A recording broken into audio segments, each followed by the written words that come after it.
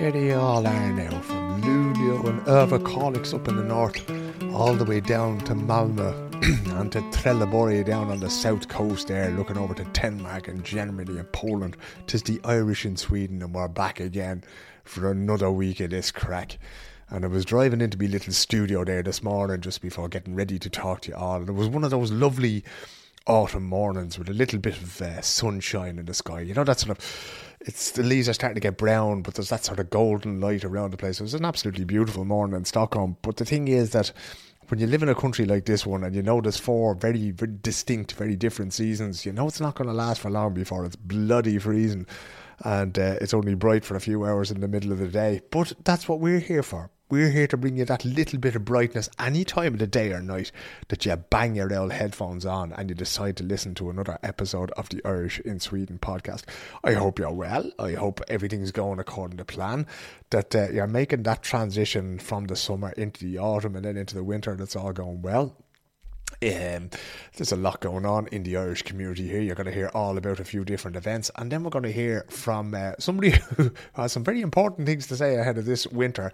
I'm joined this week, a little bit later on the show, by Warren O'Neill from Nabla Analytics down below in Gothenburg, and Warren is an expert when it comes to electricity and electricity markets. So I said, what better man to be chatting with now about how to keep your light bulbs turned off and how the prices are set and what we need to keep an eye on the electricity market. As I'm talking to you, there has been what some people are calling an attack on the Nord Stream gas pipelines. There's two of them. And apparently there was a couple of underwater explosions the other day. Some people are saying it was the Russians that did it. Other people are saying it was the Americans that did it. Some people are saying they don't know who did it. But somebody did it anyway. And, you know, with the way energy prices are and the way oil prices are at the moment, all of this is going to have an effect on us. So I wanted to get Warren's insight into why all this matters. Now, I spoke to him before the explosions happened, so that's why we don't bring that up. But he was able to give me an idea about, you know, what we can do as consumers and all these other, you know, small tips around, you know, just so we can understand what it is going on. Because even if you live here for a long time like I have, and you have a deal with one of the electricity companies, you don't exactly know how that works all the time, you know. I mean, and I'm not sure, you know, my missus is Swedish, you know, lived here most of her life, etc. So I'm not sure she does either. So I decided to get in touch with Warren and have a little check-in with him, see if he could explain that for me. But there's a few bits of housekeeping first. One is I wanted to let you know that I've been talking to Neil Costigan above there in Luleå, and I've committed to him, right, that I'm going to travel up there probably a Thursday in the near future, and then I'll come back down on the Friday. I'm looking around about the middle to the end of October. So you're talking around about the 20th of October is when I'm thinking of heading up there. So if you're listening up there, get in touch because I want to talk to you face to face. Jesus, I might even buy you a drink if you're kind to me. I may not if you're rude, but I want to find out what's going on up there. I want to meet the Irish community that are up there. I'm going to be up there for sort of 24 hours-ish. So if you want to invite me to your place of work, if there's a load of Irish people working there, if there's a Gaelic football training session, which there probably won't be this time of the year.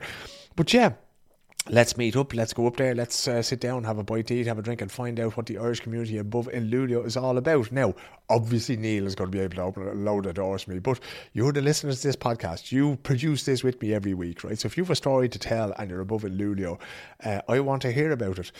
Thanks, by the way, to everybody who got in touch about Morty McCarthy last week and indeed Nigel O'Reilly the week before that. They were two hugely popular podcasts and you can see why. Nigel's an absolutely brilliant artist.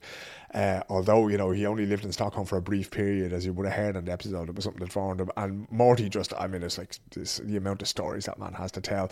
Kind of left that conversation thinking, you know, both with Nigel and Nigel's wife Tracy and with Morty, it's like, we're only starting to peel that particular onion and crying with the laughter while we're doing it. So we might have to go back to those particular gentlemen and families and hear a little bit more about what they have to say. But that's for another day. We'll concentrate on who's above in Luleå for the time being in the coming weeks.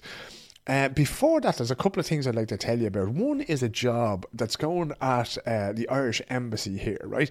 Now, it's not the kind of job where, oh, you're Irish, so let's go and apply for it, right? What they're looking for is an officer for the upcoming EU presidency, right? So it's a contract job. It goes from sort of December this year until August of next year. So I think Ireland has the EU presidency at the start of next year, right?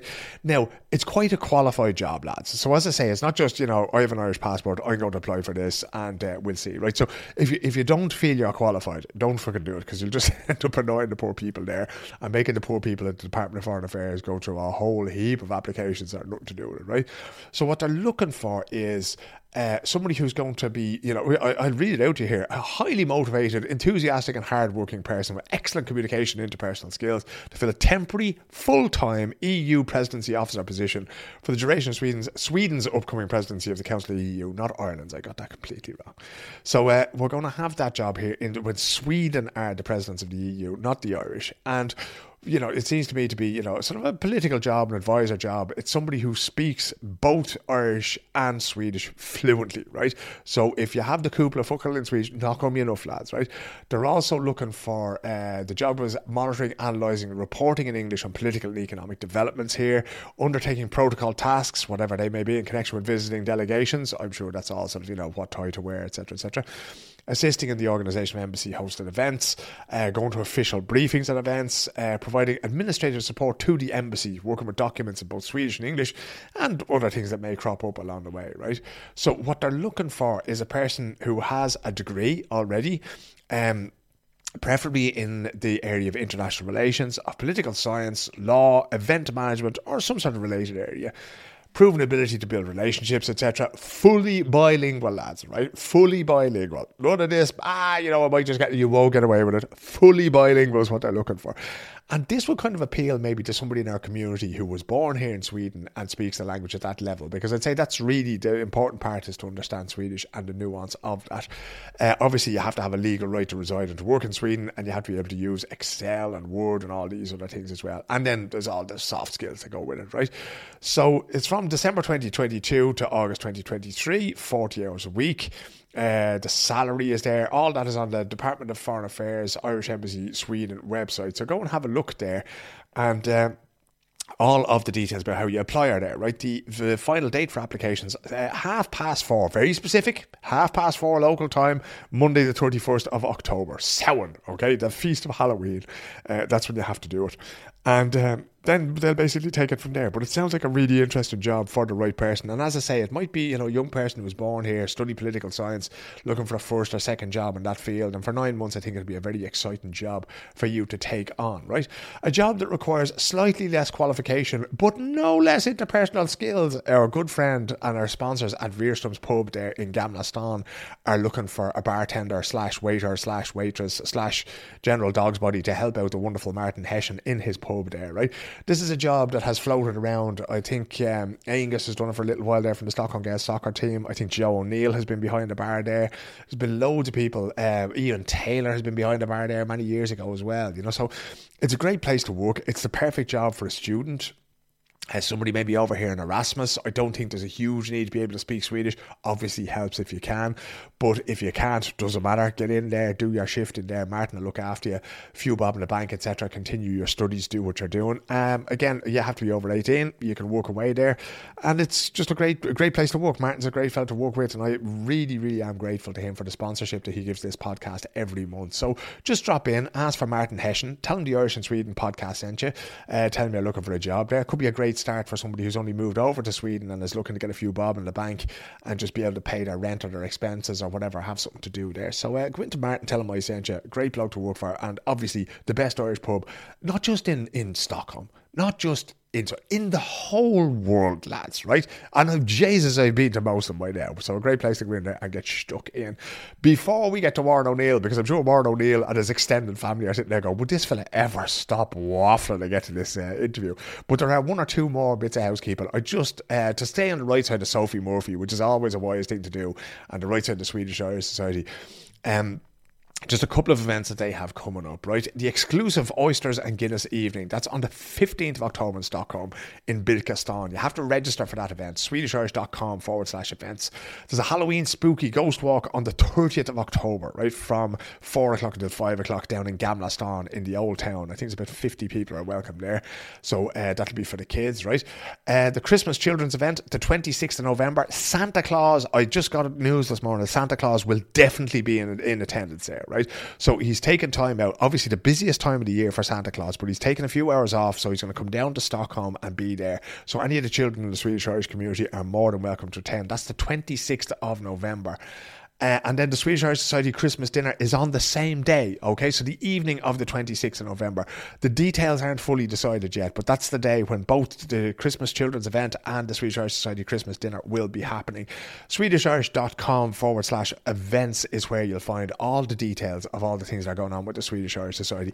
And lastly, in the housekeeping this week, lads, this is the time of the year when the AGMs are happening, right? I don't know if the Swedish Irish Society had it earlier on in the year, but I know the Stockholm Gales one is coming up, and they're always looking for people to go on the committee, right?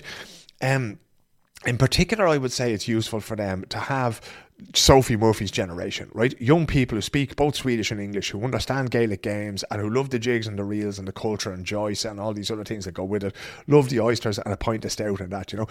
Get involved. It's a brilliant learning experience. It's a great way to give back to our community, right? Now, I don't expect, people who have young families or anything else like that. God knows I did it myself, and I drove me missus up the wall all the years I was involved in these things. It may not be ideal if you have very young kids at home, but if you feel that you can do it, get involved, because without our community, like every community, is very much based on the goodwill of volunteers, right? Of people getting out there and getting involved in our sports clubs, in Luleå GAA, in Malmö GAA, in Gothenburg GAA, right? So go find the people there and say to them, look, I'll get involved in the committee. I can give you a few hours a month. I can be, I understand Swedish and I understand mathematics, so I can be the treasurer, because sometimes that's the hardest role to fill. I can be the secretary.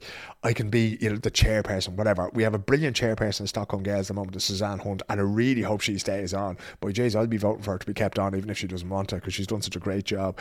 But like I say, people do it, and sometimes they burn themselves out, lads, right? I'd advise you not to do that, but get involved there. Try to find a workload that suits you and get involved, because we absolutely need people, and we need new people all along. I was the chairperson in the past of both the Swedish Irish Society and the Stockholm Gales, and to be honest, I stayed too long. We needed new ideas, we needed new energy, but I stayed in there because I was the person who sort of knew everything, and that's a dangerous thing as well. You can't just have one person. So bringing in 3 or 4 or 5 new people every year. So go contact people at Malmö GAA, Gothenburg GAA, Luleå, Gävle, Swedish Irish Society, Spuds and Sill, and get yourselves involved if you can, right? Because we're absolutely dependent on you. Without you being involved in these things, they just can't happen, right? We need a man and woman power. We need people being involved in it.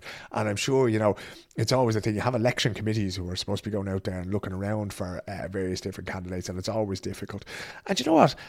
Even if you don't feel up to it, it might be for you, right? They have what they call suppleant, or I think they're called adjuncts, or that you would have on a committee, and you could just get in there and do anything. You don't necessarily have to be the secretary or the chairperson or the vice chair, whatever. You can just go there and be part of it and use your ideas and your energy and your enthusiasm for that, So do try to get involved if you can. And if you don't know who to contact, get in touch with me and I'll put you in touch with whoever I happen to know. Anyway, listen, that's enough out of me. My Jesus, what was that? 12, 13, we're up to 13 minutes and we've only done the housekeeping. Let's get on with Warren O'Neill here. I spoke to him there last week, just as I said, before the explosions happened in the Nord Stream gas pipelines. A fascinating story. Again, like I said, everybody has an extraordinary story about how they got here and that. But what Warren is doing is very unusual. He came to my attention there on LinkedIn talking about electricity and prices and that kind of thing. So I decided to get him on to listen to. And I think you're going to enjoy it. Jesus, no, I'm not telling you have to, but here he is anyway. Work it out for yourself.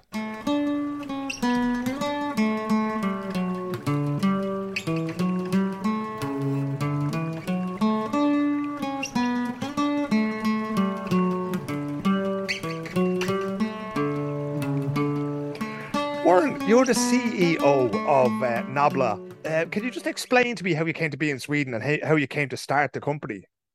Yeah, so I met my wife about 10 years ago in Germany, who's actually from Sweden. So she's from this area, a town called Trollhättan, which is about an hour drive from Gothenburg.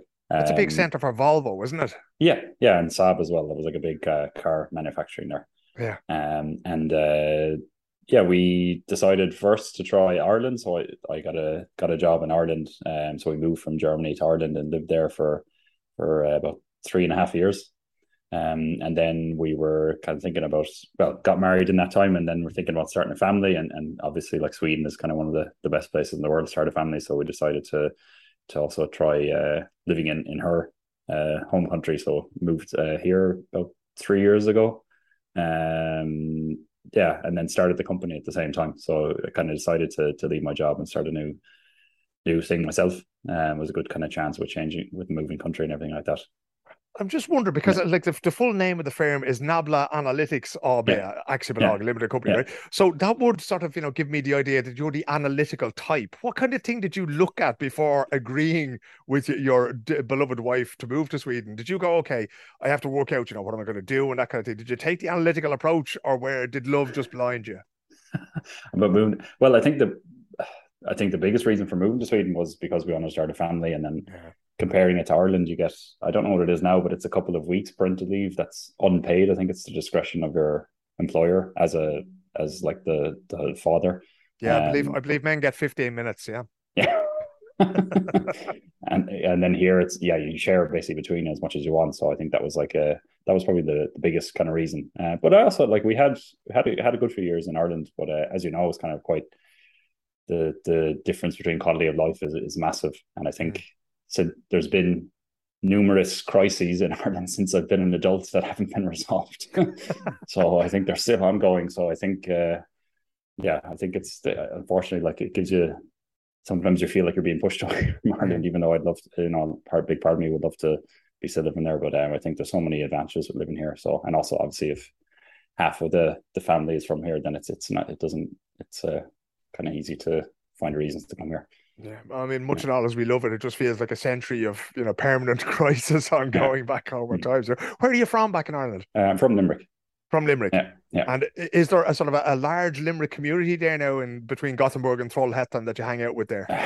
Not really. I kind of bumped into one or two Irish people, but not that many. I'd say I've met probably more English people than Irish people.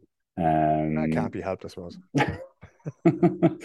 yeah, but no, I should. I mean, usually it's like keep in touch with people, friends who are in either back home or in different cities. But I guess one thing is that I moved here a couple of months before COVID started, so I kind of only really feel like I'm actually living here in a part of the city since, I guess, this summer. Because we've Yeah. been, especially when having like the baby at home and stuff like that, we didn't really want to be being outside the house too much or doing too much socializing. So we've been kind of, during COVID, obviously, like, we had to keep to ourselves. So I kind of feel like it's only kind of getting going now that the Mm. city's kind of got a bit more life into it and kind of everything's open again. So Mm. kind of only just feel like I almost just moved here in some way, even though it's been a few years. But Yeah. um, Was that very difficult for you? Because I found it really difficult in the beginning in terms of we lived out in Mashta, which is out by the airport here in Stockholm, so 30, 40 kilometers outside of town, hard to get to yeah. at closing time, that kind of thing. And I felt really, really isolated when that happened. And I mean, arriving over at the start of a pandemic, I'm sure that sort of limited your amount of social. Was that difficult for you, Warren? Well, I think I was lucky in some ways because some friends that I knew through my wife, or also friends that we had actually made in Berlin, they actually moved a few months before us, at the same time. So I kind of had a few people that I knew from before moving, that were moving back. So kind of already had a kind of network around me, which was good. And I think, and I think also kind of being, I got to start in a incubator here as well, and I also got to meet a lot of people kind of through there, who also, like, a lot of people who weren't from Sweden as well, like different backgrounds. So I think it was okay. I think it obviously was harder because of COVID, but I think once the baby was born, it was kind of like full on anyway. So I think it would have made that much of a difference. But I think then kind of after, after we didn't know any different. I guess, or I didn't know any different because I kind of started as soon as I got here, so I didn't really have much to compare it to. But now, obviously, it's like so much easier, and kind of feel like I have my own kind of space carved out here as well. It's not just kind of at the start. I think when you move with a partner, you're kind of living through the other person, but Mm. eventually, then you kind of find your own identity in your kind of new place, which was the same for her when we moved to Ireland as well. So, Mm. yeah. It's a rotten feeling in the beginning, isn't it? That feeling of being dependent on somebody because a letter hits the mat, you can't read the fucking thing. And, it's like, where do you get this? Where do I go for that kind of thing? But gradually you Well, I become, didn't get a bank ID for 3 or 4 months, oh, Lord. which, so I basically didn't exist for a while. I couldn't do anything. I couldn't get a bank account. I couldn't even. I don't think I could even pay for the tram tickets on the app because I think you had to have a Swedish bank account or something like that. So I Well, had you have to to, use, yeah, I had to go use the machine and pay, which yeah. okay, it's not too bad, but I think it just simple things like that all kind of made like life a bit more But since then, you've learned fruitful. that nobody pays for the tram tickets in Gothenburg anyway, have you? I do. Well, Good I do. man. I do when I answer on this open podcast. But yeah, yeah. That's But one of those things that I have witnessed it before, especially late at night. You know, you don't get too many mm. people checking the tickets. Was it always your ambition or your desire or your plan to start your own business when you got to Sweden, or had you already started it before you moved over? I kind of had been I knew we were moving, and I'd been considering it probably for a good while. I'd say a year or maybe 6 months. That I really wanted to do my own thing. Um, but I think I did look a bit at kind of what jobs were here. But to be honest, like I'm focused on energy trading. There's actually not that much here compared to other places. Is there not? No. Yeah, so it's more like Denmark, for example, is the world leading country for energy trading. Like it's completely different. And in Sweden, it's more these municipal energy companies. So every region has its own energy company, like Göteborg Energy or Varberg Energy. Jämtlandskraft, all these So lads, yeah. yeah, so it's a bit. Whereas in like in Denmark, you'd have like a couple of people who used to work together will start a trading company, and once one of those pops up like every 2 months, like then they're constantly these kind of more smaller data focused companies, which are more kind of what my target customers. So I'm actually, yeah, even though I'm based here, like all my customers are actually in other countries. They're outside of Sweden. So I'm only just now starting to look at customers in Sweden. So I'm starting to kind of make the products that I have now for the Swedish market. So I have some people testing the product at the moment. But yeah, I think yeah, it was a mixing, like something I always wanted to do, and also didn't really see too much interesting for me to do here at the time. I think there's more going on now. I think there's like a lot of big companies have kind of grown, and there's more going on here in kind of energy trading stuff like that. But yeah. And what do Yeah. you do that like the products that you sell? Do you sell your analysis? Do you sell news? So Do you sell yeah, strategy? I started as kind of a consultant company first. That was my original plan. Like I started the company by myself, and I was going to do like seminars and say reports and things like that.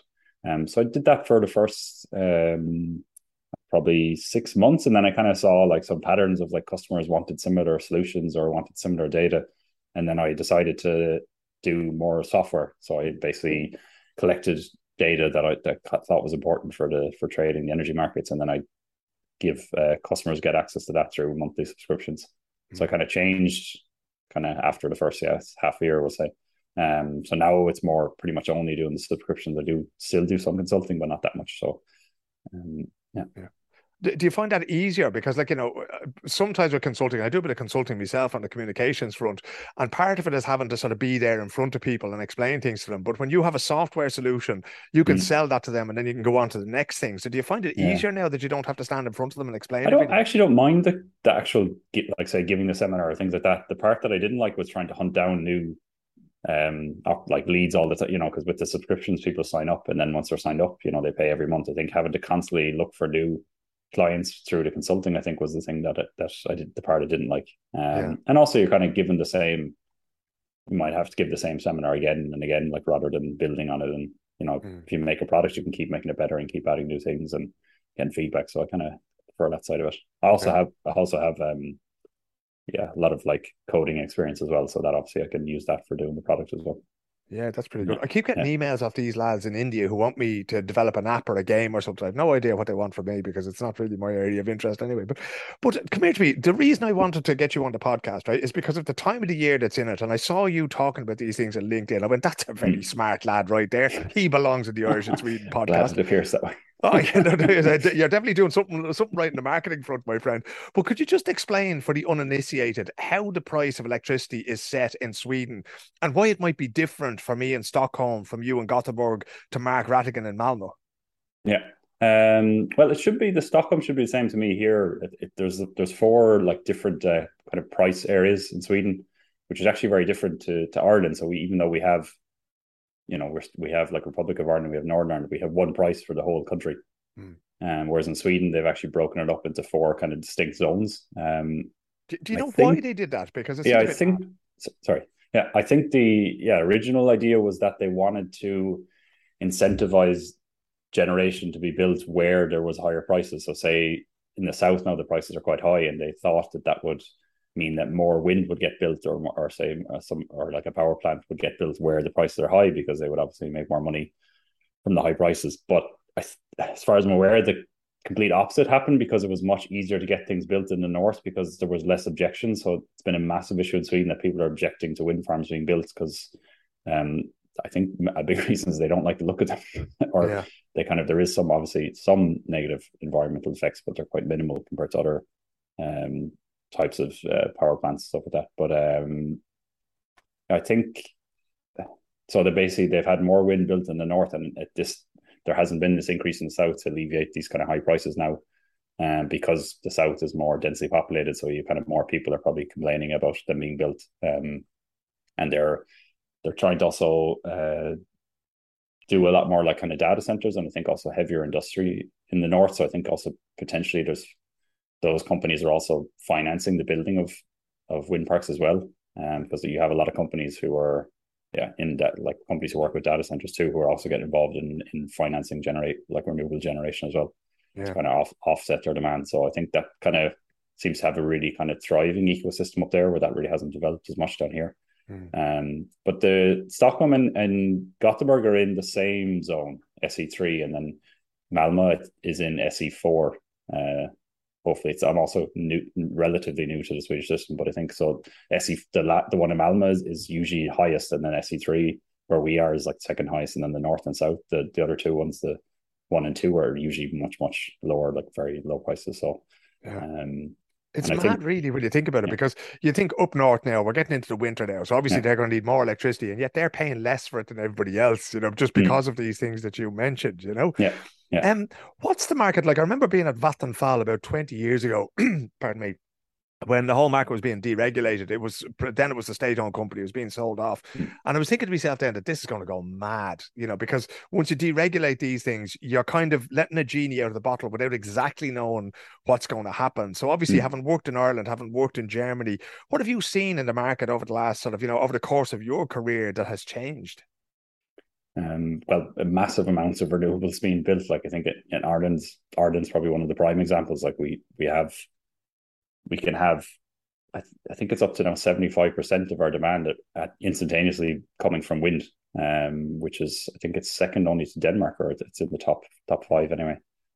So I think, obviously you have volatility with the markets, but that's also incentivized a lot of people to actually build out renewables, or to build solar and wind, and a lot of innovation as well. So I think, if it was centrally run or government run, you would have some security, but you probably wouldn't have any risk taking, and anyone, like, probably not the same levels of wind that was built now and solar that was built, I think. So there is obviously some downsides, but now I think with the market the way it is, for me, and I can see some people agree on this, like this is the market behaving as it should behave. There's a crisis, there's a war, it's obviously it's a reflection of that. So I think, and it's also, it shows like we didn't build up a resilient enough system. We should have had more renewables, batteries, and also like, the decommissioning of all the power plants in Germany, the nuclear power plants in Germany has obviously had a big effect as well. So I'm not pro nuclear in the long run, but I do think it's a necessary kind of stepping stone to get where we want to go.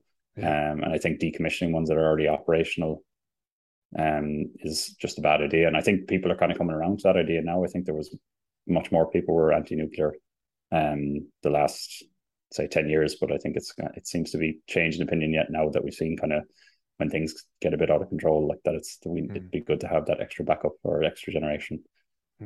Because we saw that now in the recent election campaign, Warren, there was an awful lot of talk about, I don't know if it was Ringhouse 1 and 2 or whatever, but they were decommissioned, right? Now, that was, as far as I know, that was a business decision by the owners who said, look, this is not going to work in the long run. But then it became a political football, and they were going, we're going to start them up again. Now, as far as I know, by law, they can't actually do that. So, but what effect, like if you were to start them up again in the morning here, would we all of a sudden, would our electricity bills go down by 50%, or is that just not how it works? I couldn't put a number on it, but they definitely would go down for sure. So I think they're probably close to about 2 gigawatts, I think, capacity, which is like 10% demand of the entire country, the peak demand. So I think it would have like a pretty massive effect. But as I said, the reason they closed them down was, according to Vattenfall officially, was because it wasn't economical. So obviously, if they had known there was going to be a massive energy crisis like a few years later, they probably would have kept them on, but like they didn't know that at the time. So I mean, you could argue maybe that the government should have incentivized them more to stay on, or maybe if they wanted to just have them to remain operational in case of something. But I think it was overly politicized. Like there was a stage where you kind of felt like from the right side that, like, you know, if they were asked about, you know, why is there increase in gang violence, they would have said it's because we shut down the nuclear power plants. It kind of felt like it was their answer to every single issue at one stage. Like, so kind of got a bit kind of worn out after a while. But I think they are right in that it would definitely have made the whole system more secure. And that's also now in France. Like I think half of their nuclear fleet is out, which has caused them massive issues in France and huge prices. But at the same time, they're closed now. So what do we do now? Like we're facing into winter is coming now. So we should actually be figuring out like things we can do now, as opposed to kind of lamenting a decision that was made in the past. Like I think that was one. And that was one thing with the entire political debate. Like not barely anyone had suggestions of what we're actually going to do now. It was more just this discussion about Ringhalls 1 and 2, like that we shouldn't have shut them down and why aren't they there? But it happened. So, Yeah. yeah. So I think it'd be interesting to see what actual, like real suggestions the new parties have now about what we can do, because, well, I know it took a long time to actually decide the government or form the government last time, but if they can get in quickly, or they should really, since, you know, we're already coming up to October, so I think they need to actually kind of get things moving quick. So, but we'll see if they have any good kind of realistic suggestions of what to do for the next few months. And as if closing the first two wasn't enough, was it Ringhouse 3 that was taken down for maintenance during the summer and won't be back online now until the end of January? So do you have any idea what happened there? Do you? Yeah, they were supposed to come back, I think, November, and then it got extended by 2 months, which is pretty, like December and January, obviously, are like very high demand months. Yeah. Apparently they were doing a repair and they didn't, like, the instructions weren't good enough, or they didn't read them properly or something like that, and they actually made another fault, or they broke something else, which is kind of insane considering how it feels like the whole system's on a knife edge at the moment. You think they would have been a bit more cautious with that. So they've updated their systems now for doing the repair or whatever, or the instructions now, to make sure it doesn't happen again. But it was like a fault of the repairs that they did. They broke something else or something like that. So yeah. Unfortunately, but that's a big blow. Like, it's a big blow because that's obviously like a very crucial, and it's also Ringhouse is in SE3, which is one of the regions that's having all the issues with the high prices. So it's like pretty critical that it's here as well. So, yeah, we'll see. I mean, this is also kind of like, was also a lot of discussion in the election, was that, Sweden was a net exporter this year and we're sending all energy to Europe and stuff like that. But France was like Sweden was the highest next exporter in Europe, I think. So France was the year before and was always near the top, but basically because they had all these outages in nuclear, like they actually became like a net importer. So I think, you know, people are using the argument like, we have so much generation, like we should be keeping on to ourselves. But like France had the same, they were also like, and then this, the whole point of this connected system in Europe is that if one person has an issue, then everyone else steps up and like provides their extra resources to them. So I think the same thing could happen in Sweden if the other Ringhalls went out, then maybe we're going to be dependent on getting energy from other countries. So I think there was one that was also even on the left side, like a bit of a lack of solidarity with the rest of Europe, I think, in terms of like keeping more energy in Sweden or not exporting energy. But I think that's kind of, you know, if you help out, you'll probably get helped out later on if you're having issues. So I think it's a bit more of a kind of comes back to as well. The actual price itself, Warren, because I was reading somewhere where it's a very convoluted system that decides the price that you and I pay at our meter under the stairs or in our apartment, right? And it has to do with the highest, most recent price that was paid. Can you explain how that works at the consumer, the business level? What is it that decides exactly how many crowns I have to pay when I turn on the immersion? Well, I guess it depends a bit on if you're like on a fixed contract or if you're on these like rolling contracts. So if there's people listening from Ireland, like, it's not as common, these like rolling contracts where you actually get the exact market price. Here they're very popular, but I think in Ireland I don't think too many people offer them. It's usually like a fixed price where you get like a rate per kilowatt hour or something like that. But if you're on a fixed contract, they usually offer you a price based on what they can see is being traded in the futures market, so that they can like lock in a price for you for the next year, say. And they've kind of traded in the market, so they take away their risk. It's almost like getting insurance for them. So then that tells them like what they can offer you for a fixed contract. But if you're on the rolling contract and you get the market price, then It's based off what clears in the day ahead market. So this is a market that's an auction market that's across the whole of Europe. So Ireland has the exact same system, and they're all coupled together through the interconnectors. So that was actually the Irish market changed. God, I don't know exactly how many years ago, but was it 5 or 6 years ago? And the reason for the market change was that because we were coupled at the time to Europe through the UK, we actually had to change the market to go to this system because that was a rule that we all had to be coupled in this way. So that basically everyone puts in what they want to buy and what they want to sell into this algorithm, and it tries to, what they say is like maximize social welfare, which is like maximize the profit for the generators and minimize the cost for the people who are buying, or the consumers kind of. And then it picks like basically a clearing price, which is like the last generator used to kind of satisfy the demand. So often that's gas, and that's why you see often very high prices, because the gas prices are gone so high. But that's kind of being debated a bit in Europe now, that they want to not just take this last plant, but maybe take an average of all the plants that are on, because you'll have wind that are basically will sell for anything over zero. But even though the price might clear at, a couple of €100 per megawatt hour, like the wind might actually be selling wind sell for zero. So that price space is what will go into a rolling contract. Hopefully that makes sense. It's a lot of information at once. But essentially what we're saying is that when we created this market, the source of the electricity doesn't actually make a whole lot of difference, right, to the price, because it still works on this system that whatever the last thing was, and it's usually something that came from gas. Therefore, it doesn't matter if it's wave power or wind power or solar power, that in inverted commas costs nothing. We still end up paying these prices. Would it, like, it kind of feels like something, Warren, that could be solved with the stroke of a pen if the EU or whoever controls this market decide, you know what, we're going to calculate this in a different way. And I know an academic in Malmo has suggested the same thing, that we need to change how this is done, and we need to go and price it based on the source. Is that something that you see as being a possibility, or is that just lefty rubbish pie in the sky thing? The EU has made some proposals where they want to cap the price that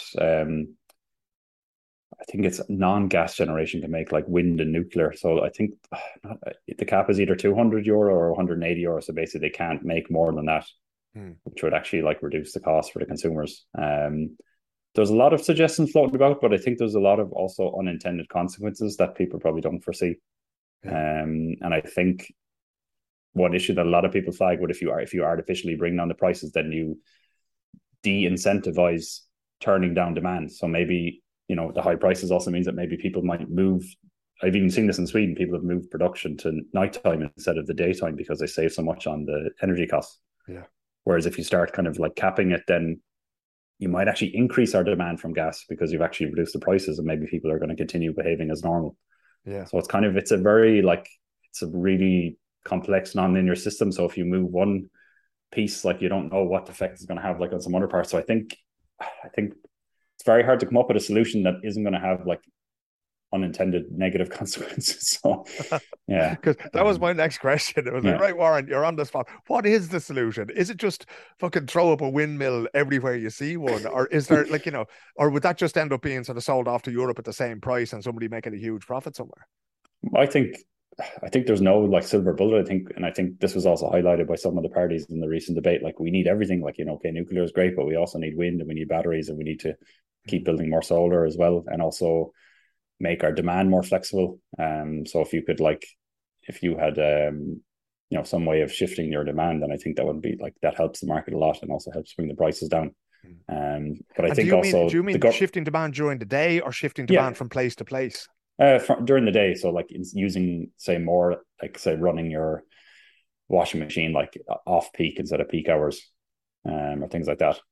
So I think at the same time, I don't feel like the onus should be on people, or the people should be properly incentivized to do that. I think that's one thing the government could help do, is actually pay people to shift their demand, rather than just them saving money on their bill, but actually paying them to move around. Because I think, if you're comparing it to what it could cost the government if people don't change their behavior, like, it would probably be cheaper for them to pay people to move around their demand, rather than expect them to do it themselves. But I think I think we have to do everything we can. Like I think we need much more generation and much more flexibility. So I think there's no really one answer to that, unfortunately. But and I think they're trying to find ways of streamlining the process of getting the wind farms built, because that's been such a huge obstacle as the objections. Hmm. So Ireland, we also had like a lot of objections too, but I feel like it's kind of people have accepted a bit more, and also what's happened a lot in Ireland is these community led projects. So basically, a group of people in an area can actually go in all together and into investing in a wind farm, and then they get like a payoff, Hmm.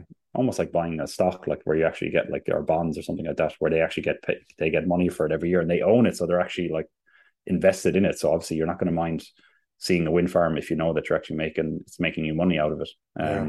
And I think seen a recent project in Donegal where their fishermen got together with a Swedish company actually to build an offshore wind park. Oh, wow. I think in Killybegs, I think yeah. Sounds about So right, yeah. yeah, but I think having the actual community invested as opposed to instead of seeing it as like the enemy, if you're actually a part of it, I think that's a great way to change like mindset. So would like to see something similar being done here. Hmm.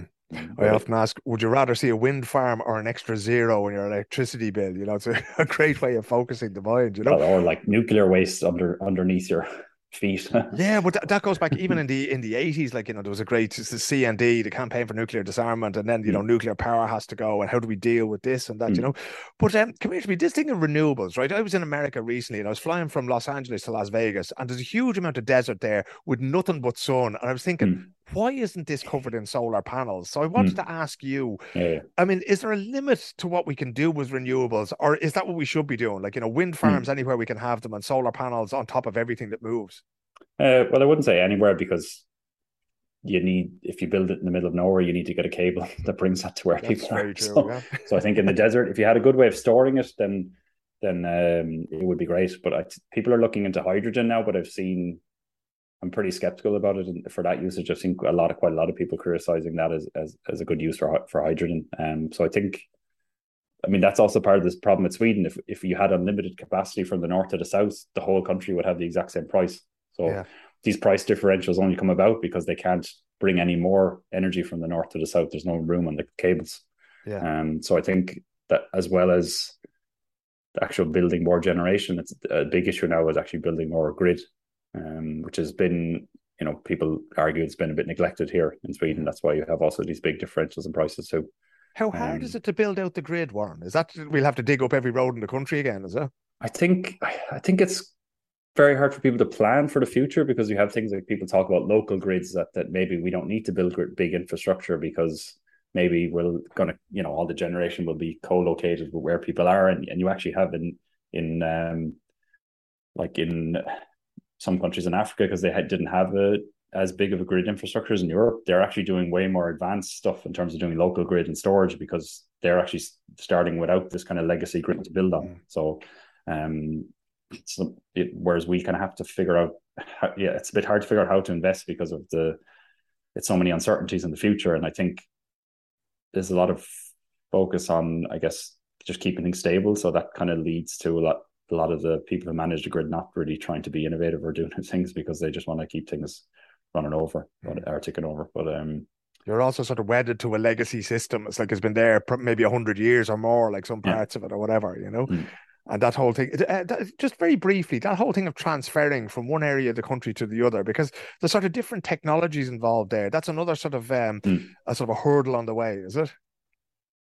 Um, yeah, well, I guess it's kind of similar from Sweden and Ireland, that we have more wind where there's less people, Yeah. because obviously you can't really build wind in the middle of a city. So there's always the issue of bringing it from one place to the other. And we have quite a lot of curtailment in Ireland too, because there's sometimes it's just too much generation, or where the wind is, there's so much generation, but not any people to use it. So we have to actually like turn down the wind a lot of the time. So it's been a part that has been less focused on, I guess, in the kind of public discussions, because it's maybe it's not as exciting. But yeah, I think it's also like an essential part with building the generation, is actually figuring out like how to get it from A to B. Mm. And I think there is, I think batteries have been kind of growing now really rapidly the last while, and also in Ireland we've had quite a lot of built them in the last like few years.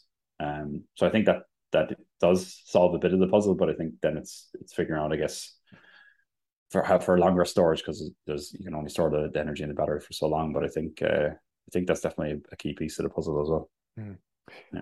What can we do on a personal level, Warren? I always hate trying to, put it into that context, but I mean, should I be putting solar panels on my house or my apartment? Should I be trying to drive an electric car?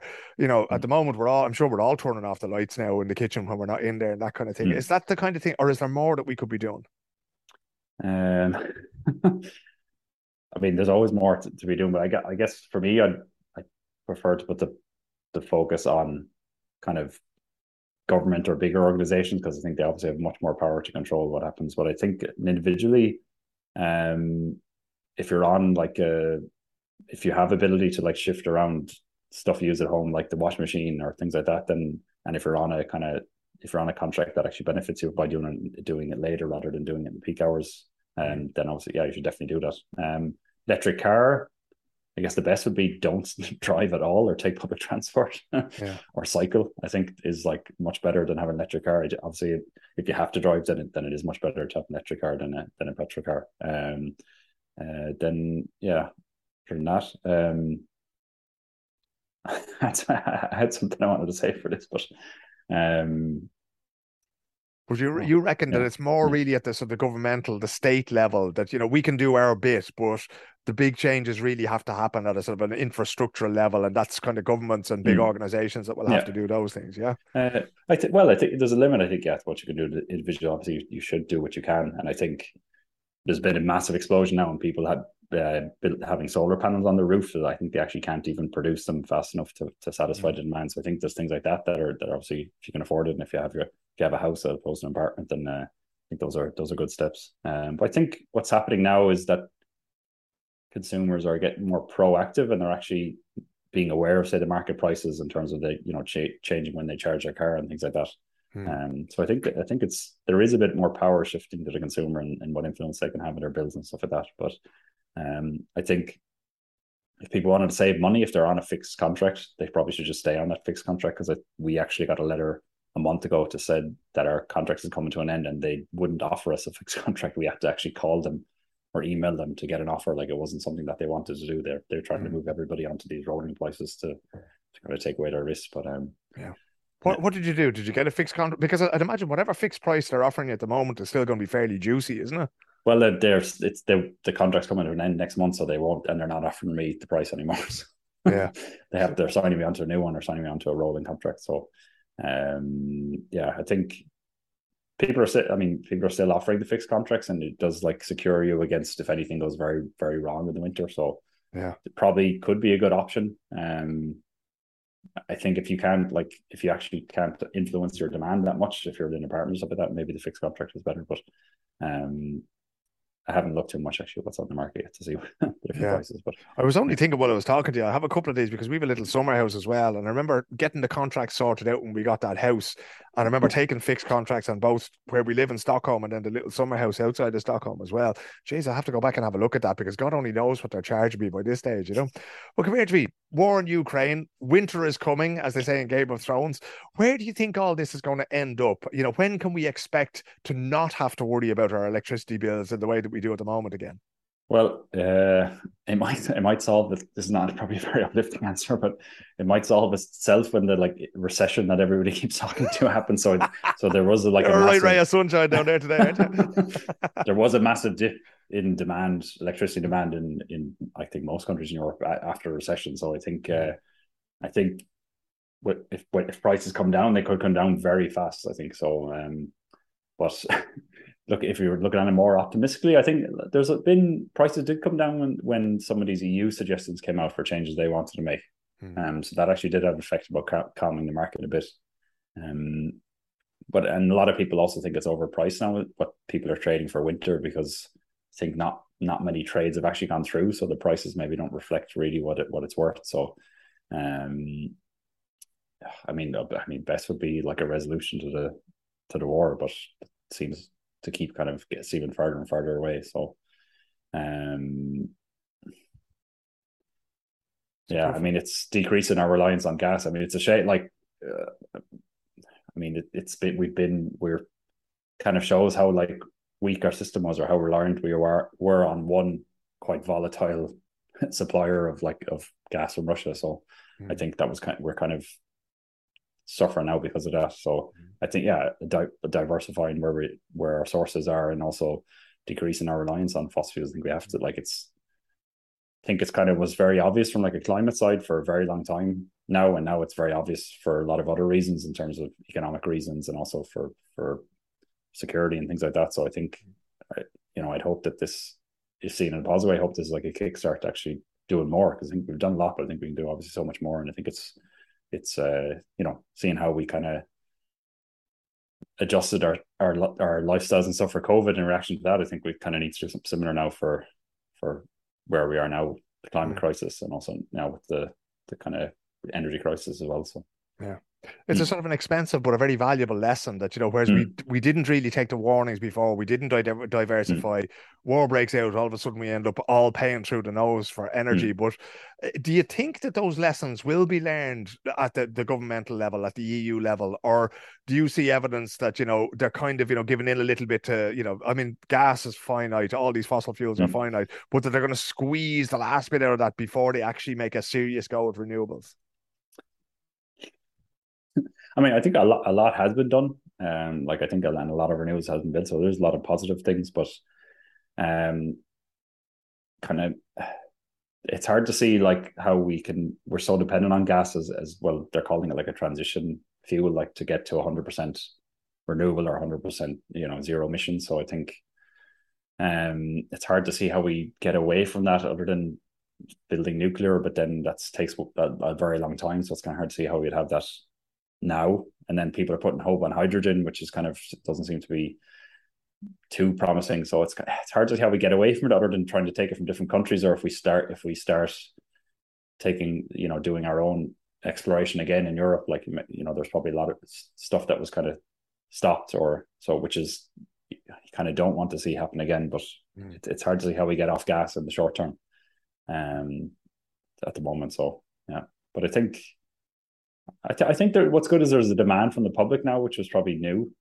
And I think people were pretty skeptical. I say that, and the winning party one of the winning parties was like basically just saying terrible things about wind energy the entire election campaign. So maybe I'm being too optimistic, but I think in 50% of the public or 55% of the public, there's a strong, people are, there's actually demand for it, and they want to see it happen at the top level. So I think that's a good thing, and I think politicians going to have to answer that as well, or that's what people want to see from them. So yeah. And where can people find your work, Warren? Do you only work with sort of big customers who pay you hopefully hundreds of thousands of euro a month for your expertise, or is it something that can be accessed by the common man and woman in the street? At the moment, it's like a business to business. So I sell to trading companies. So they'd be some of them would actually supply energy to end consumers, so they would actually everyday people would be like a customer of them. But at the moment, I'm more focused on that side of things. I have considered making like free versions of the products I have to put online, so people can kind of keep an eye on what's going on. But I haven't decided to do that yet. But maybe in the near future.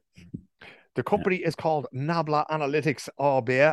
The man behind it is called Warren O'Neill. Go find him on LinkedIn. Adam, don't spam him now, folks. Don't go send him a whole lot of bullshit about developing apps from India, but certainly follow him, because I started following him there and it's taught me an awful lot about the electricity market, and I hope you got just as much out of it. Warren, for now, thanks so much for speaking to me. Yeah, thanks very much, Philip. In 1946, one of the most important pieces of our national planning was put underway when work was begun on rural electrification. This is a scheme to bring the benefits of power to the large but scattered communities living outside the towns and villages. A large undertaking, it involves the raising of 1.5 million poles to carry thousands of miles of cable. This rural network will eventually supply over 250,000 farms and other dwellings. More than a third of these consumers have already been connected, and working parties are constantly in action, pushing the job to completion in all parts of the country.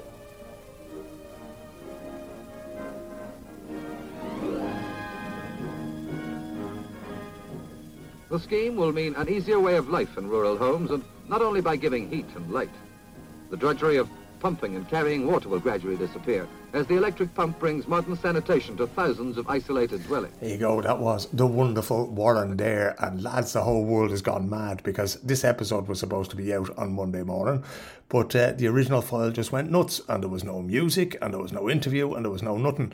And now when I go back and I try to re-record a little bit of it, sure isn't my favourite podcast microphone for when I'm on the move, that's gone busted. The new one that I bought for doing other bits and pieces, that won't work either, so I don't know what it is.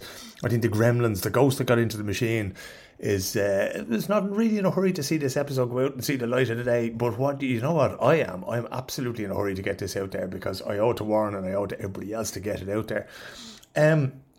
There was much of, as you can imagine, much of this podcast is sort of unscripted. I tend to have a few bits and pieces that I want to tell you about, and we've gotten through a lot of the housekeeping this week. If there's something that I was supposed to bring or that I mentioned to you that I might have on the podcast this week and I haven't done it, give me a quick reminder, right? Because I don't have the time to go back over the whole podcast and make sure that everything is exactly as it should be. We want to get it out there because it's now after lunch on Monday, and Kevin Carroll will be going mad in his little van there, and poor old Claire won't have anything to listen to on her walk back from work, so we're trying to get it out there in good time. But listen, we'll fire it up there on the internet for your listening and singing and dancing pleasure, and we'll leave it at that for this week, and I'll talk to you again next week. And in the meantime, I'm going off to buy a shitload of new microphones and bits and pieces and see if I can't sort my little life out. But have a great week wherever you are. Look after yourselves, look after one another, look after Warren if you see him, look after your electricity bills, and sure, we'll talk to you all again soon.